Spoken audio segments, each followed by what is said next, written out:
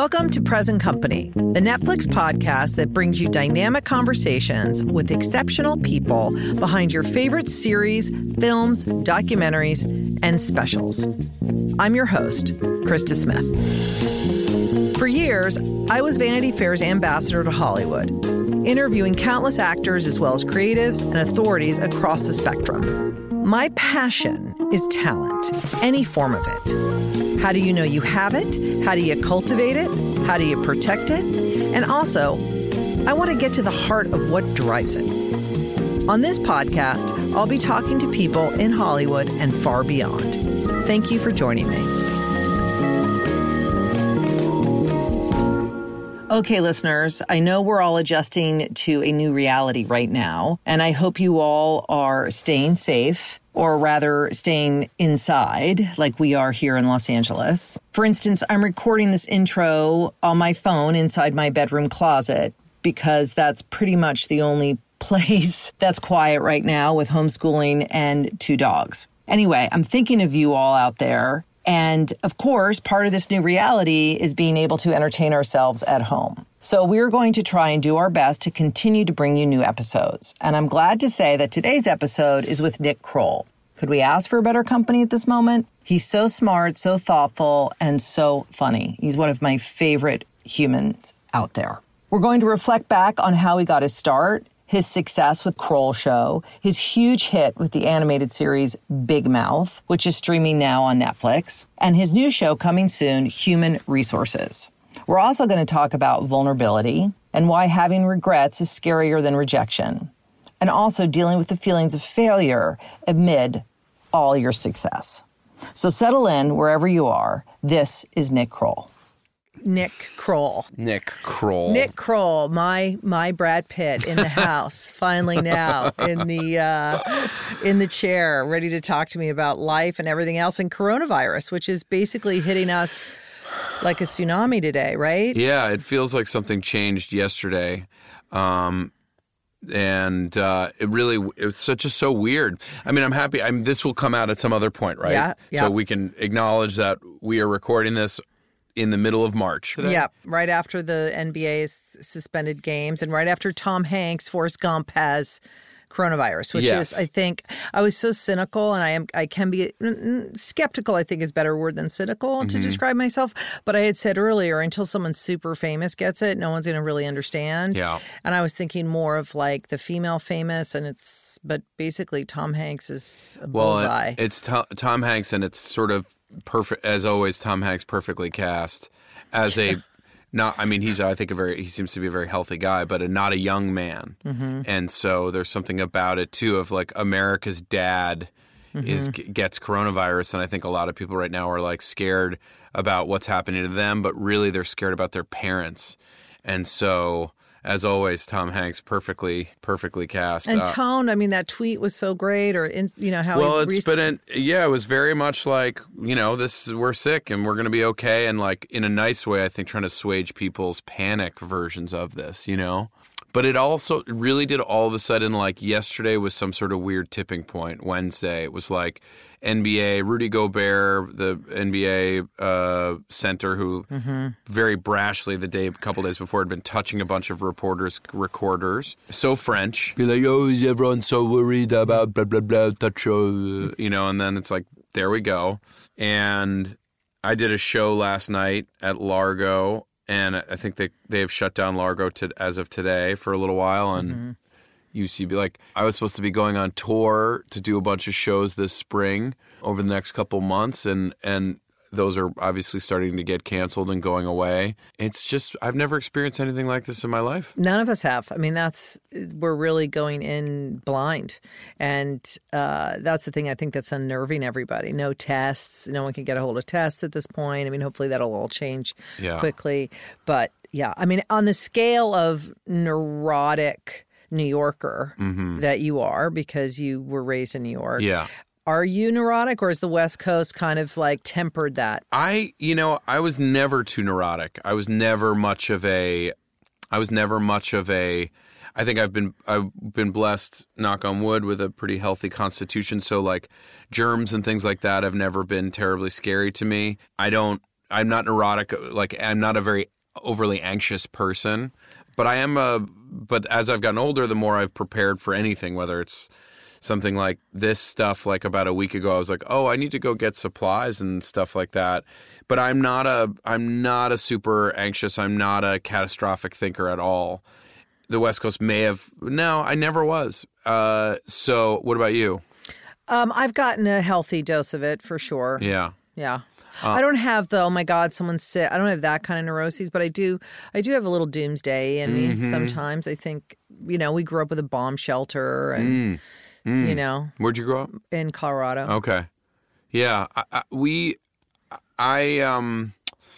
didn't grow. I mean, I grew up, aware of what was going on around the world and conscious of it and trying to plan for things, but not this. So this is like, I was saying that, like, I feel like in a weird way, my like super anxious OCD friends, there's like a certain calm that has come over them at this moment, because what they have always planned for and thought was happening is happening. Right. And there's like a calmness with like being like, oh, I'm not crazy. They've been validated. Yes.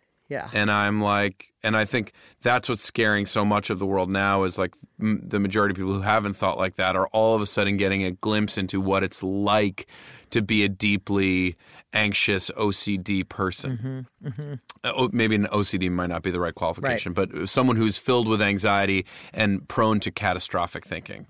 And it feels different it feels somewhat a bit of a reminder of what it felt like around 9/11, where it's like something major is happening and it feels like it's this collective experience that we're all going through. But in 9/11, it was just, it felt bad and scary, but it didn't feel like we were personally culpable for anything. What feels weird right now, I think, is the onus that we feel of either I can contract this or I can spread this, that it's an incoming and an outgoing. And I think that that's a very weird feeling to have. And I think it's a weird feeling of like intimacy that like we're like, all right, we're not supposed to shake hands, we're not supposed to touch, but then like with your loved ones, are you not supposed to like I bet there's a lot less fucking going on right now. You know what I mean? Like people are like, I love you, but I'm not letting that in. Or, like 9 months from now, there's not going to be a birth boom at all. I don't think it's a birth boom moment. Do you know what I mean? Yeah, I know exactly what I mean. God. I love a lot of things about you. It's hard to pinpoint all of them, but one of the things that I am most in awe of is your observation abilities to distill characteristics it's like a funnel, and you just put them all in this giant funnel, and then it just like drips down into this pure kind of character that you get to exploit everything that you've seen and like send up, whether it's reality television or send up the douchebags or send up these kind of archetypes in society. You bring all these nuances to it because it isn't just a caricature. These characters really live, the ones that you've created really throughout your career and even on the show Big Mouth. I want to talk to you about that a little bit, where that comes from. Was that just you always as a kid observing everybody? Is that from, were your parents those types of people? How do you see that stuff and know it's funny or know you can make that funny? I think it's maybe changed and evolved over the years. I'm the youngest of four. I have a pretty funny family. I have both of my parents, I think, are pretty strong observers of character and personality. I think I learned a lot and I think there's something about, I'm very focused right now in stand-up. I'm very interested in birth order and being the youngest. I'm the youngest of four. And I'm the youngest. Yeah, and I feel like when you're the youngest, you're always around people. You're always playing a little bit of catch up because you're like trying to keep up. Like your siblings are riding bikes, so you're trying to figure out how to ride a bike quicker so you can keep up. Which means you then also you speed through a lot of things, and I think you benefit tremendously from the amount of people you're around and interacting with at a younger age. And I think it gave me more opportunities to observe like people and interact. It's weird because I don't think of myself. I mean, I think of myself as observant of people, but I also simultaneously don't think of myself as someone who's removed from people. Like I think there are people who are great observers, but they're not necessarily in the water with everybody. But I like to be at the party. Like, I like to watch the party, but I like to be at the party and in it. And I think that's just been how I've navigated the world. And I think that has allowed me also to, what I've slowly tried to figure out is, like, my girlfriend was saying, like, we went to a bunch of weddings this summer, and I get really annoyed with people at weddings by their behavior. She was like, "You're the behavior police." Like, she's like, you know, like, I'm like, you know, people drunk and talking during someone's toast. And I'm like, shut up. Like, this is their toast. Like, this is their moment to talk about their son or their best friend. And even if the toast isn't perfect, like, let them have it. Like, because this is a big moment for them. Most people, and I think a lot of people aren't really thinking, so not everybody. Anyway, so she was sort of like, oh, your characters are sort of like the behavior police, like, writ large, where you're like, hey, you're a douchebag, and I'm going to play this character to show you how you act to the world. And I was like, oh, that's an interesting way of looking at it. But I also think inside of that, like, as I've gotten older, as opposed to being like, here's my observation of this person, which is, you know, not necessarily always a positive representation of them, I also think I've tried to infuse it with some level of empathy, being like, okay, well, this guy's a douchebag, but why is he a douchebag? What's behind that? Like, oh, he's got a fractured relationship with his father, so that's how he's ended up in this moment. And then I think you can both kind of make fun of these people, but also have empathy for who they are and hopefully create like a well-rounded character that speaks to what real people are like. Because very rarely are real people just like 100% one thing for no good reason. I still miss some of your characters from the Kroll Show. Yeah. You know, publicity and number one among them. I talked to Jenny Slate was on earlier this year where she's like, you always did love that. I'm like, yeah, because that was the world I had to be in. Well, you were crawling in it. Yeah.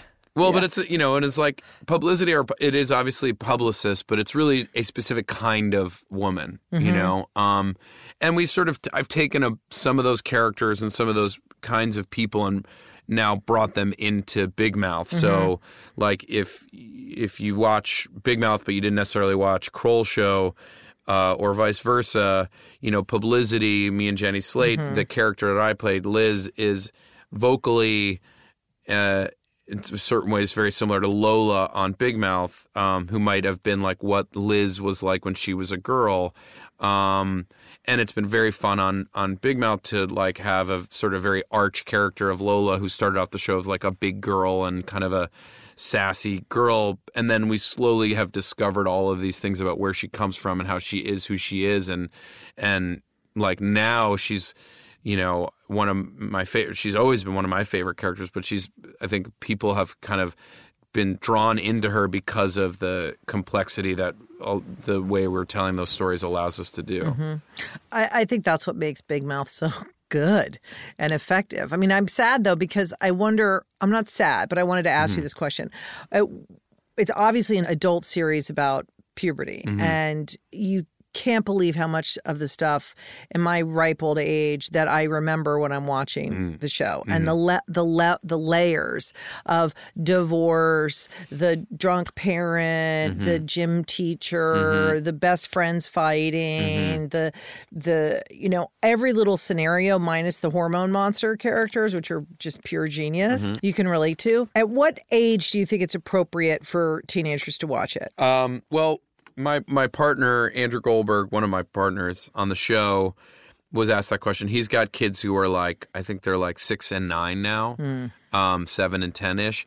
He said, I'm going to let my kids watch the show when they are the age of the kids in the show. So like 12, 13 years old. Like, as I always say, the show is super dirty. It's pretty raunchy. There's very, very adult things said and themes explored. But I would also say that if you have kids and they're about 12 or 13 years old, they on the internet have access to everything that we are saying and talking about and showing in ways that are much less responsibly sent out into the world. Like, we're very conscious of what we're saying and what we're doing and the messages that are being put out there. We also also have a motto in the room, which is Big Mouth gives zero fucks. You know, it's like we are going to push as far as we can push because we have this opportunity to say and do really anything because we're on like a service like Netflix, which allows us to really push the limits of it. And so you might have a 12-year-old that's truly not ready to watch the show, and like, then let them wait until you guys have had the conversations to talk about it. But I will say it is naive to think that your kids can't get on the internet and see all of this stuff with like kids could go watch beheading videos. They can watch wildly graphic pornography by clicking a button that says I'm 18. Mm-hmm. And if you think you've got like your parental parameters on their computer, I guarantee your kids are better at navigating your computer and their phones than you are. So that's not me advocating saying like make sure to let your kids watch the show, but I'm just like, let's be honest about like what kids have access to right now. And I would say what the other feedback that we get a lot is that there are parents and kids who have come up to us and said like, my kids are watching the show. We don't necessarily watch it together or whatever, but in watching it sparked some conversations for us that we really needed to have, or the show is teaching kids lessons, or not. I don't like to say that we teach lessons, but that it's exploring things that we're not comfortable teaching our kids or that school is not addressing. And inside of that, there are things and maybe kids are talking to each other or their teachers or, their parents or their siblings about it, that it's sparking conversations that need to be had and that are very real, because the things that we're talking about are the things that are happening to kids and that kids are thinking about. And our goal is to make kids feel not so alone as they go through it. Now, when I say kids, I'm saying like 13, 12, 13 kids who are like, I don't know, if your 9-year-old wants to, like, I don't know, like, I'm not. I have an 8th grader. Yeah. So I'm like, okay, can he watch this? Can he not watch this? But I felt like, you know what? It's not lessons in it, but I think what's so effective about the show is you really give the 360 on it. It's not just going for the laugh, although the laughs are really funny, but it gives a whole view of it. That's it. I just feel like puberty is such a scary, lonely, and shame-filled time in one's life that to lift the veil a little bit is useful. And maybe your kid hit puberty hard in 6th grade and has been like masturbating a ton, or is hit puberty but doesn't know what to do with it and has hair in places and all those things, or is emotionally explosive or whatever. Or maybe your kid is a late bloomer like I was and had no pubic hair and no strong sexual desires really until I got to high school. But I was watching what was happening to all my friends and was feeling self-conscious and alone and tortured in my own way by seeing everything going on that I wasn't privy to except as an observer. Mm-hmm. And so I think we're exploring it all. It's also, because it's also about these kids going through puberty, but it's really also about human sexuality. It really takes hold during puberty, but it's stuff that like part of the reason I was interested in doing the show was, I go to therapy and I'm in therapy and I'm talking about things that are happening in my life now, but they're deeply affected by the things that were happening to me at puberty. Like who we are as sexual beings in our 40s or 30s or 20s or 50s, 60s. It's so much of that is formed by what was happening to us in middle school, or whenever we hit puberty, high school, that like they're hugely formative experiences and oftentimes not the most positive ones.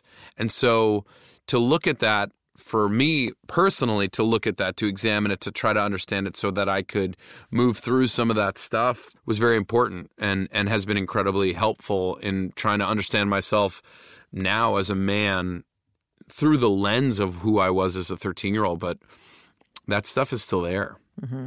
Well, I want to talk a little bit about the mechanics of it because you guys are so prolific. Mm-hmm. And I remember my son, a huge Simpsons fan, told me that it takes 9 months to make an animated show. Yeah. For us, it's longer. So what is your writer? I mean, without getting too in the weeds, but for you guys, like it how long have you been doing this? 2 Well, years? so this show, 3 seasons have aired. We are always well ahead of wherever we are, like whatever is airing, we are well over a year ahead of that in preparing the next season. The easiest example, because we're on a constant rolling schedule, so even when we're down, we are writing. But for us to complete a season, we need to be about a year and a half ahead of it. So we were writing seasons well ahead of what was being announced or what was happening. We still are. So like season 4, which will come out in the fall, is basically almost completely done.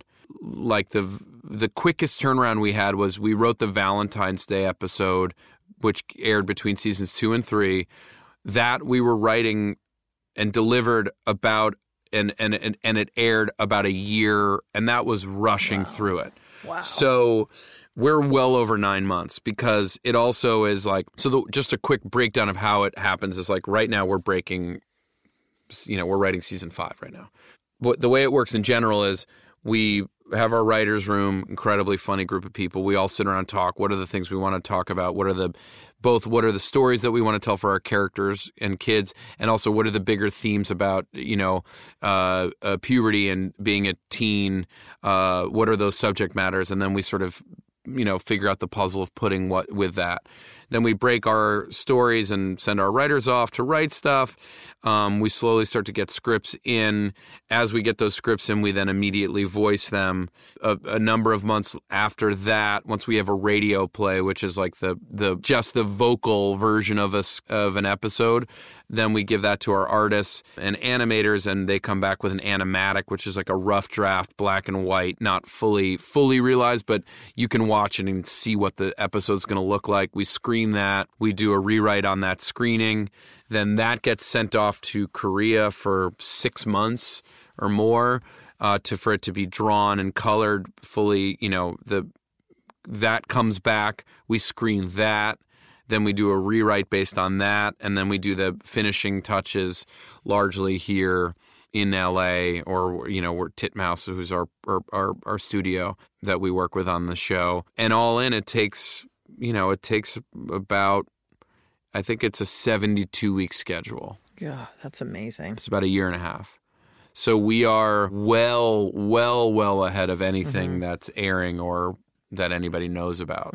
So like what's crazy is by the time a season airs, we have already completed the basic workings of the following season, which is kind of cool because it means that we are following what our concept is for the season and characters versus what the incoming reactions we're getting from, which I think is largely good.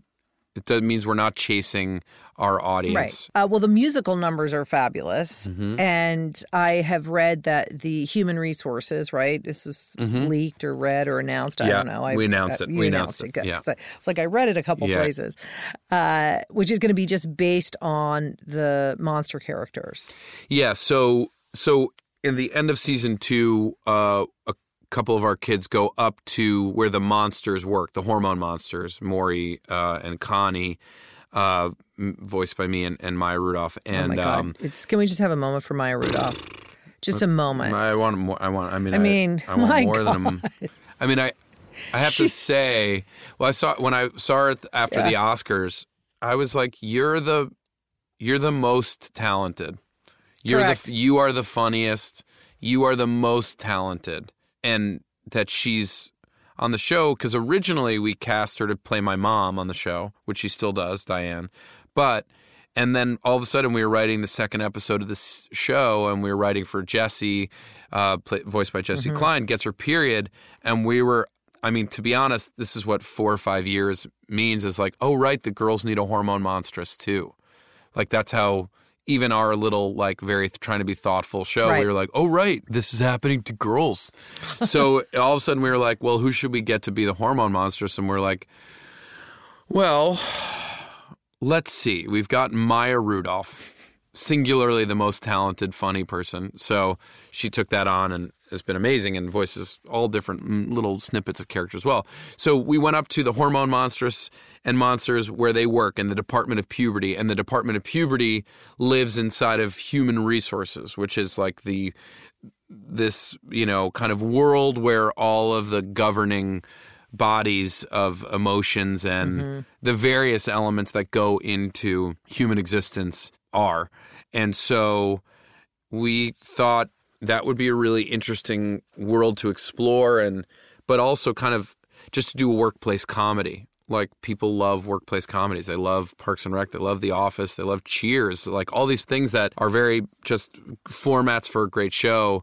So we were like, a workplace comedy sounds great, but really also to explore the world of the monsters and creatures. So, we've introduced the Shame Wizard, and we've introduced Depression Kitties and the DN Ape and all of these other things that we think are like philosophically really interesting to explore. Like so whereas Big Mouth is really this chance to explore kids in puberty, Human Resources becomes this opportunity to not only explore workplace comedy, but also explore the other elements of human existence, like birth and death and divorce and marriage and sickness and, everything that you can think of. So it opened it up for us to not just have to focus on puberty and sexual development.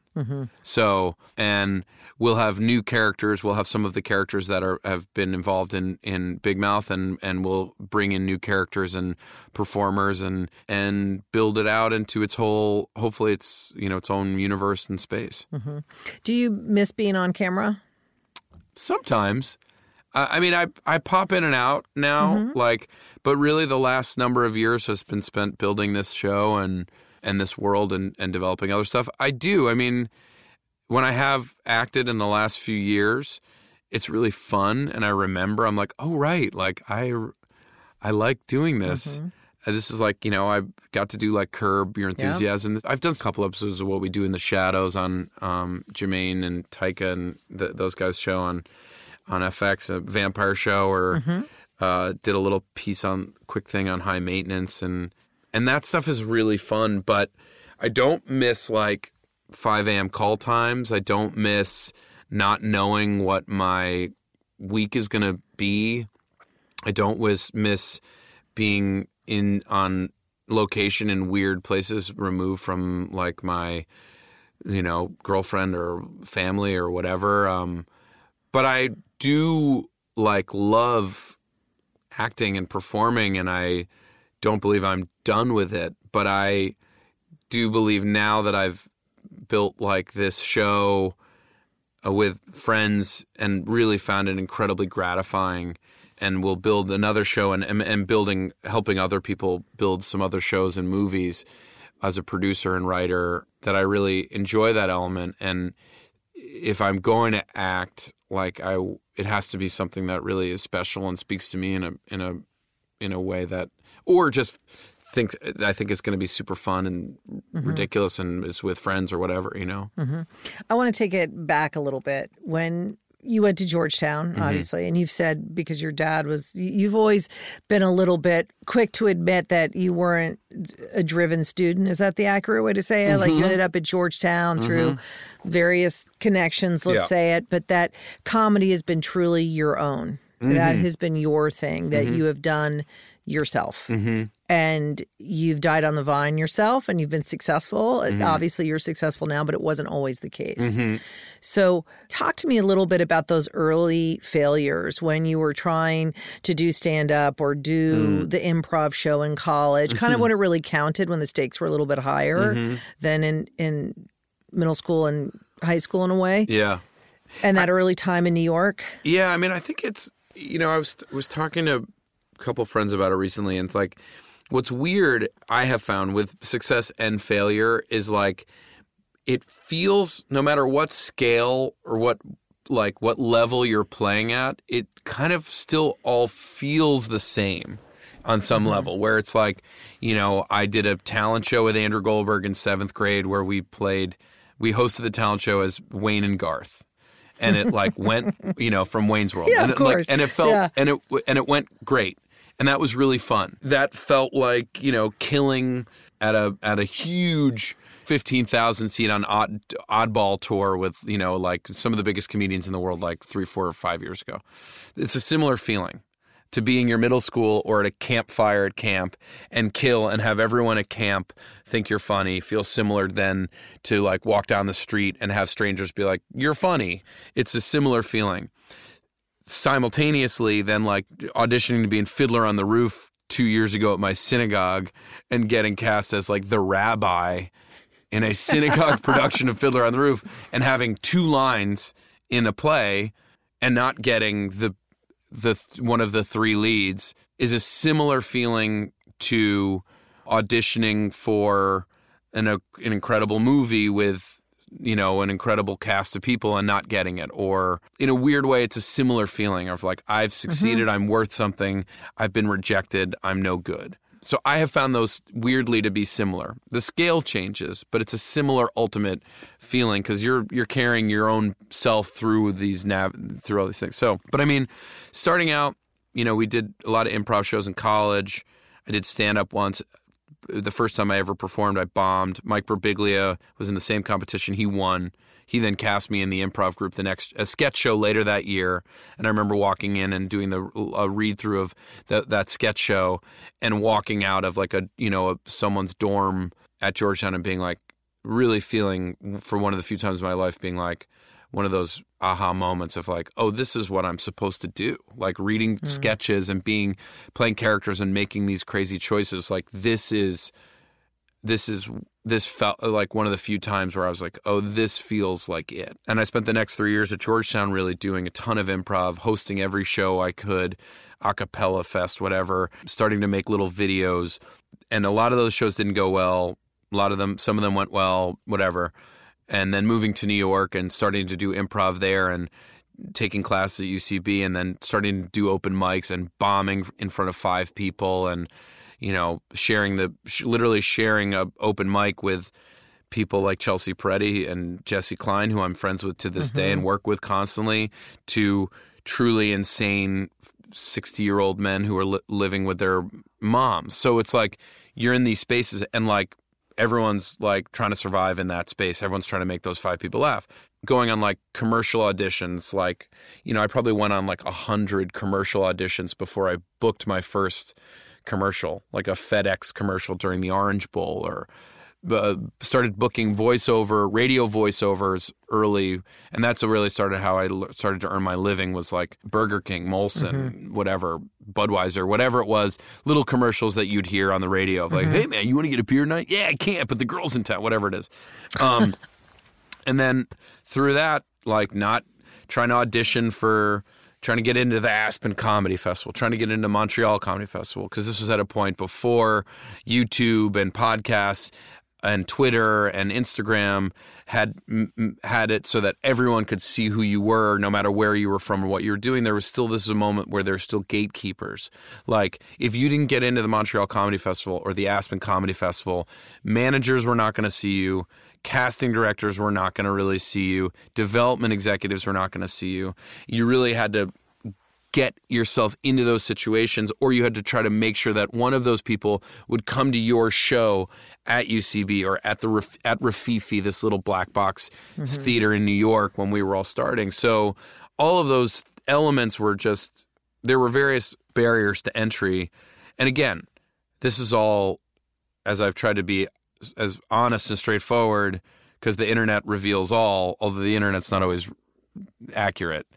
I always had the privilege of knowing that if things didn't work out for me, that I was going to be okay because of like the connections and privilege that my family afforded me. But I knew that if I was going to succeed in the place that I wanted to do it, that it was going to be dependent on my abilities, no matter where I came from. It was like if I had to make an audience laugh or a casting director laugh or a director laugh to get that job, no matter where I came from, which has been the great joy of all of it, is being like, you really, laughter or whatever it is you do, or like being an actor or writer, it's like, I don't know, it doesn't matter who you are, unless something is funny, it's not going to work, And I think it's like, my little philosophy has always been that like rejection regret was always a lot scarier to me than rejection.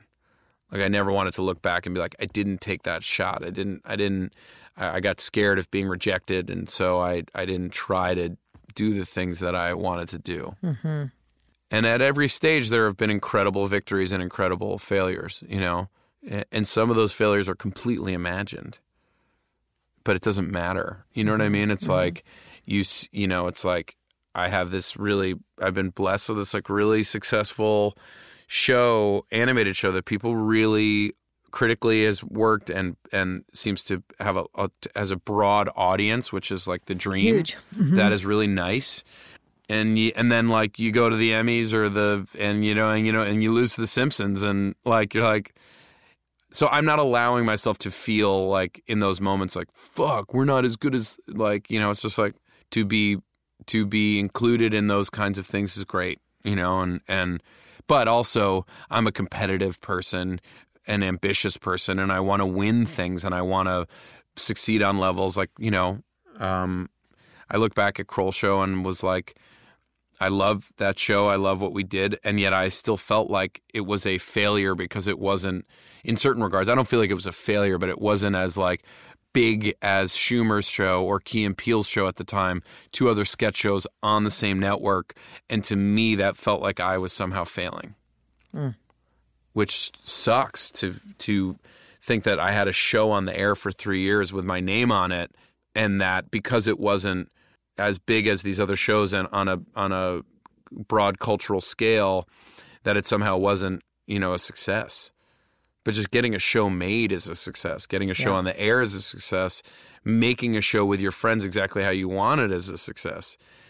But so it's constantly trying to navigate like where your priorities are. I found from my purview that, you know, there's a lot of discontent in the world of comedy, that the highs never outweigh the impact of the lows. Sure. Totally. Well, it's like if you're reading Twitter, like you're reading comments from people, you can, I haven't, you know, I don't search my name without like, I just only look at like what's incoming for my own mental well-being. And, you know, the numbers, let's say it's like 50 people could be like, you're so funny. And then one person's like, you're a hack, or you only got this because of like who your parents are. That's what I focus on. I try not to. What I find in all of this is, and I'm sure in talking to all the people you talk to and also being who you are, that like to be successful, you have to be hard on yourself. Like you have to want more, or else you'd be content and you wouldn't continue to strive to do more. So like that's a very weird, how do you pick the things, how do you pick up some of the discontent that will motivate you to be better and make better things while not picking up so much that you're miserable while you're doing it? You're already failing before you're beginning. Yeah. Yeah. Because you're like, and that's what I'm constantly trying to navigate. Well, I think generationally in comedy, it's interesting to look at too, because you talk about the world before Twitter exploded or Instagram exploded, like the Aspen Comedy Festival, this stuff that was huge in your world. But you guys were all, it seems to me on the outside, you had a collective group, like you were all in it together.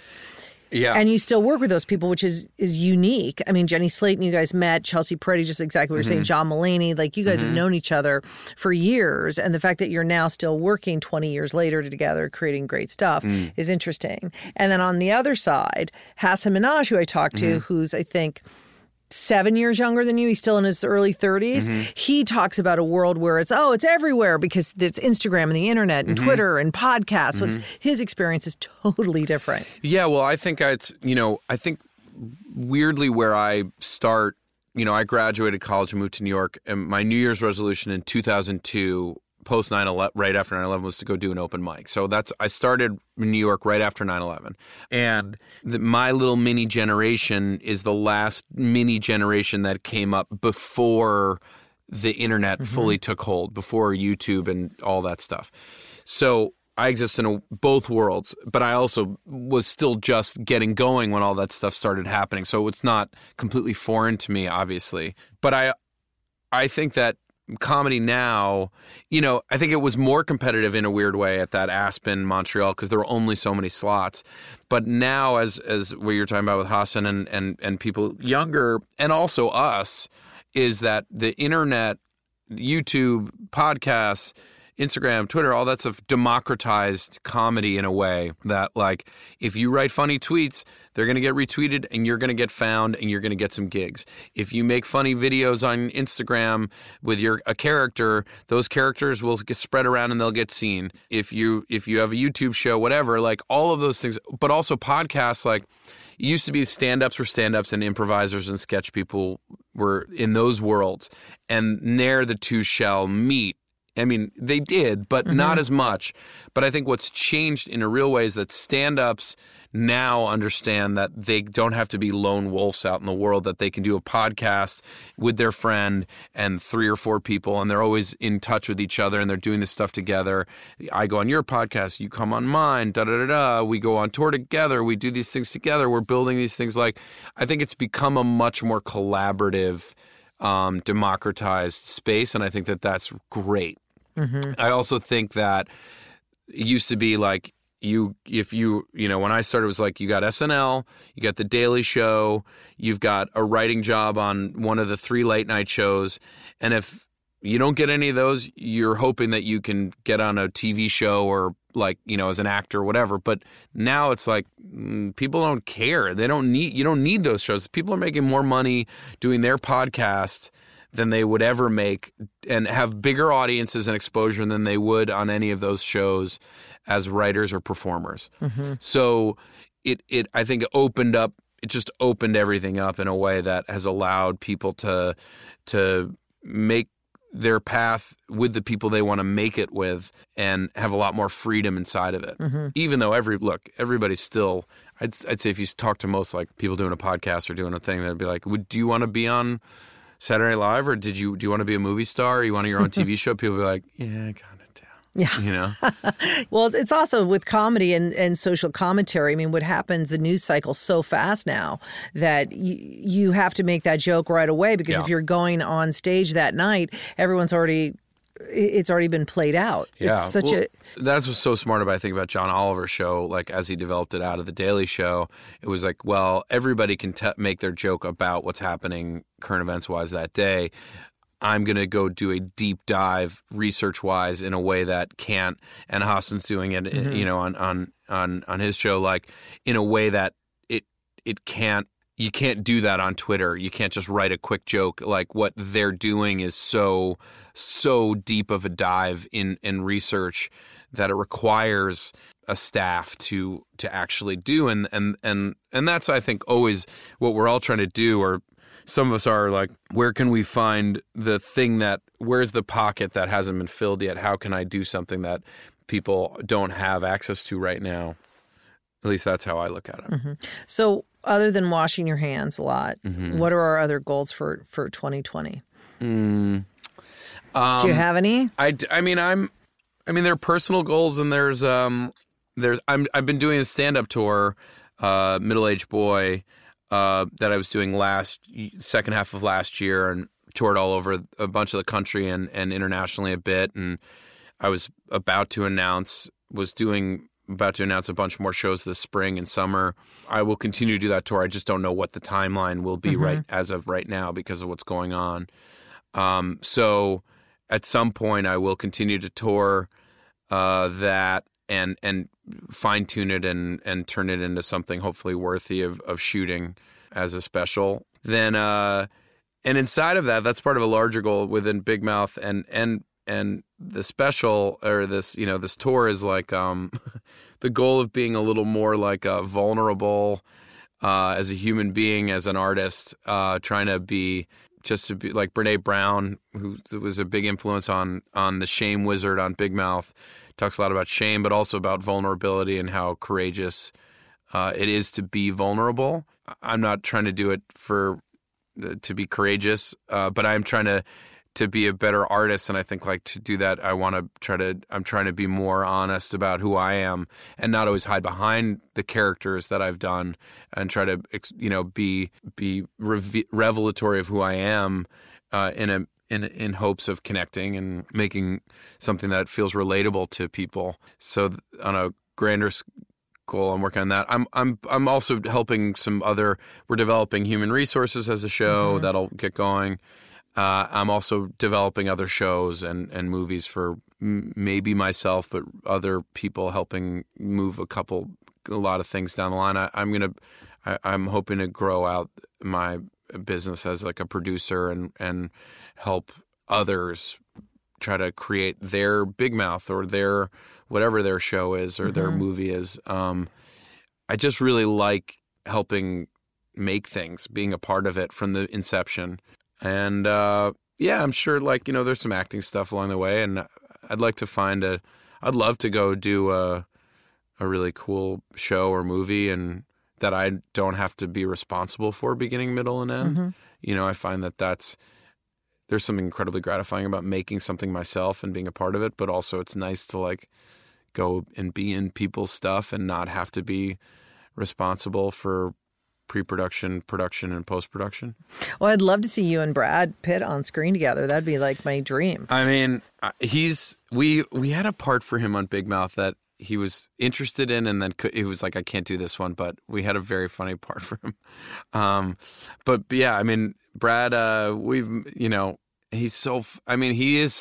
He's so funny and smart and a joy to watch. Like, it was really fun watching him, obviously in Once Upon a Time in Hollywood, but then also watching him on the circuit. He's so funny and charming and smart. And yeah, I mean, if Brad wants to do something. But it's really like, I don't know. It's like I'm so, it's so interesting right now with coronavirus. It's just such a crazy moment where it's like, people are shutting stuff down, productions are stopping, and yet people are going to be in their homes a lot right now, and they're going to have to watch a lot of stuff. So, it's a weird time where you're like, boy, there is an appetite for content, and it'll be interesting to see what happens with how content will be made. I mean, I feel weirdly like animation is of some of the better stuff to make at a moment like this because it doesn't require a ton of people gathering in one place all day long to make something. And there are themes that are going to be interesting to explore in this. And like, I don't know, does it feel to you like this is like a before, like we're going to have a little world that's before this and a world after this, or no? It feels like there's potential for that, for sure. What is interesting is when and especially in this world we live in, when you take all these creatives and you separate them from their world. So now these creative brains are going to be, quarantined, so to speak, in their houses or working from home. Yeah. And what is that going to create? Where is that going to go if you're not going on stage every night or performing or doing your thing, or going to the set and obviously acting and creating your movies. Just living amongst people.